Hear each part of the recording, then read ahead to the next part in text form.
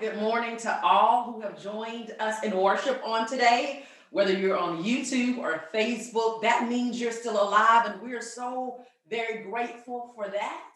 To all who have come before me in the worship service, I thank you and greet you in the name of Jesus. And we thank God for the presence of His Holy Spirit that binds us together across zip codes, across cities, and across states, and even across countries as we continue to be the church away from the building. Continue to be the church away from the building. I want you to join me in the book of Luke this morning, chapter 4. Luke chapter 4. And we're going to start at verse 14. Luke chapter 4, verse 14. Then Jesus, filled with the power of the Spirit, returned to Galilee. A report about him spread throughout the surrounding country, and he began to teach in their synagogue and was praised by everyone. And when he came to Nazareth, where he had been brought up, he went to the synagogue on the Sabbath day. And as was his custom, he stood up to read. The scroll of the prophet Isaiah was given to him. He unrolled the scroll and found the place where it was written, "The Spirit of the Lord is upon me, because he has anointed me to bring good news to the poor. He has sent me to proclaim release to the captives and recovery of sight to the blind, and let the oppressed go free, and to proclaim the year of our Lord's favor."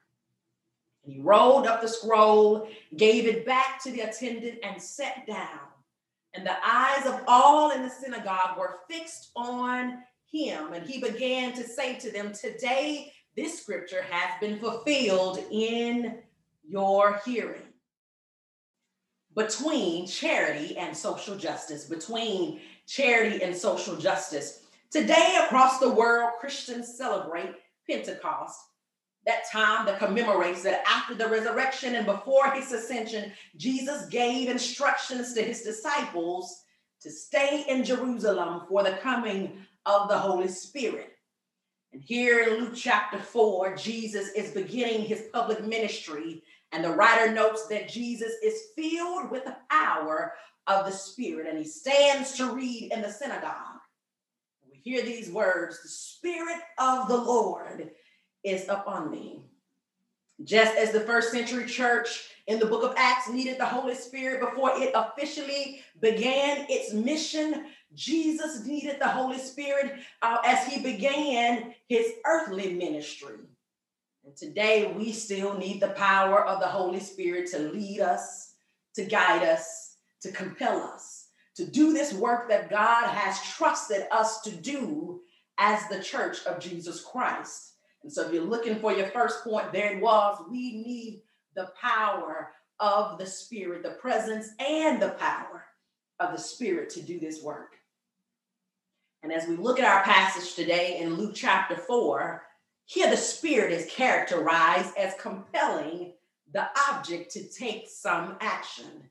And so not only does the Spirit empower us, she compels us to do certain actions. And so before we rush back into the sanctuary and enter the monotony of Sunday after Sunday after Sunday, we need to take a moment to determine what the Spirit of the Lord is compelling us to do. How can we do church differently? Not just to be different, but to be more effective in the age that we are called to serve. How can we do this? What has the Spirit of God spoken to us during our time as being the church away from the building?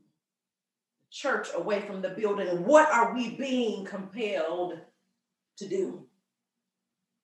I want to be compelled by the Spirit of God more than I am compelled by the CDC. As a pastor, I want to be compelled by the Spirit of God more than I am compelled by the voice of a member. I am compelled to do church that is expedient for the kingdom of God and to serve this present age. And what does that look like in our current context? Living and being the church amidst of a global pandemic, serving an age where technology is taking off and has allowed us to stay connected. It is a church that blends technology in a way that reaches the masses. It is a church that not only has reach, but its reach has depth. And a church that not only does charity, but seeks to do justice. So today I want to start by breaking down this one passage, and we will return to it on next Sunday. But I want to spend some time digging in this text so that you don't do what other people have done in grave error. Over spiritualize this text. Over spiritualize this text. And what I want to say here in Luke chapter 4, when Jesus says the word poor here, he's just not talking about the poor in spirit. When he says the word blind, he's not talking about those that are just spiritually blind. When he talks about those that are captive, he's not talking about just those that are bound by some type of spiritual chains or bound by some type of spiritual warfare. When he speaks of the poor, he is speaking of the economically and financially poor. When he speaks of the oppressed, he's talking about those who endure oppression by unjust social structures, whether that be a system, an empire, or an unjust communal act or practice. How can I be sure? How can you be sure, Pastor Eva? Jesus lifted this passage from the Old Testament text, Isaiah 61. When Isaiah had a vision about the kingdom of God, Isaiah was writing about the vision was about how the kingdom of God and what would happen for these children of God who were in captivity, who were oppressed. Oppressed, not just spiritually, but oppressed. And when Isaiah talks about it, he's not using a metaphor. And so when Jesus lifts it up in Luke chapter 4, Jesus is not lifting a metaphor. Jesus is speaking about the physical realities of the poor, the downtrodden, and the marginalized. And then he turns around and says today that this passage, that this scripture is fulfilled in your hearing. Isaiah was prophesying a vision about God's kingdom, what the kingdom of God would look like, what salvation really meant for the Israelites. And Jesus quotes Isaiah and then self-identifies himself with the prophecy of Isaiah as Messiah.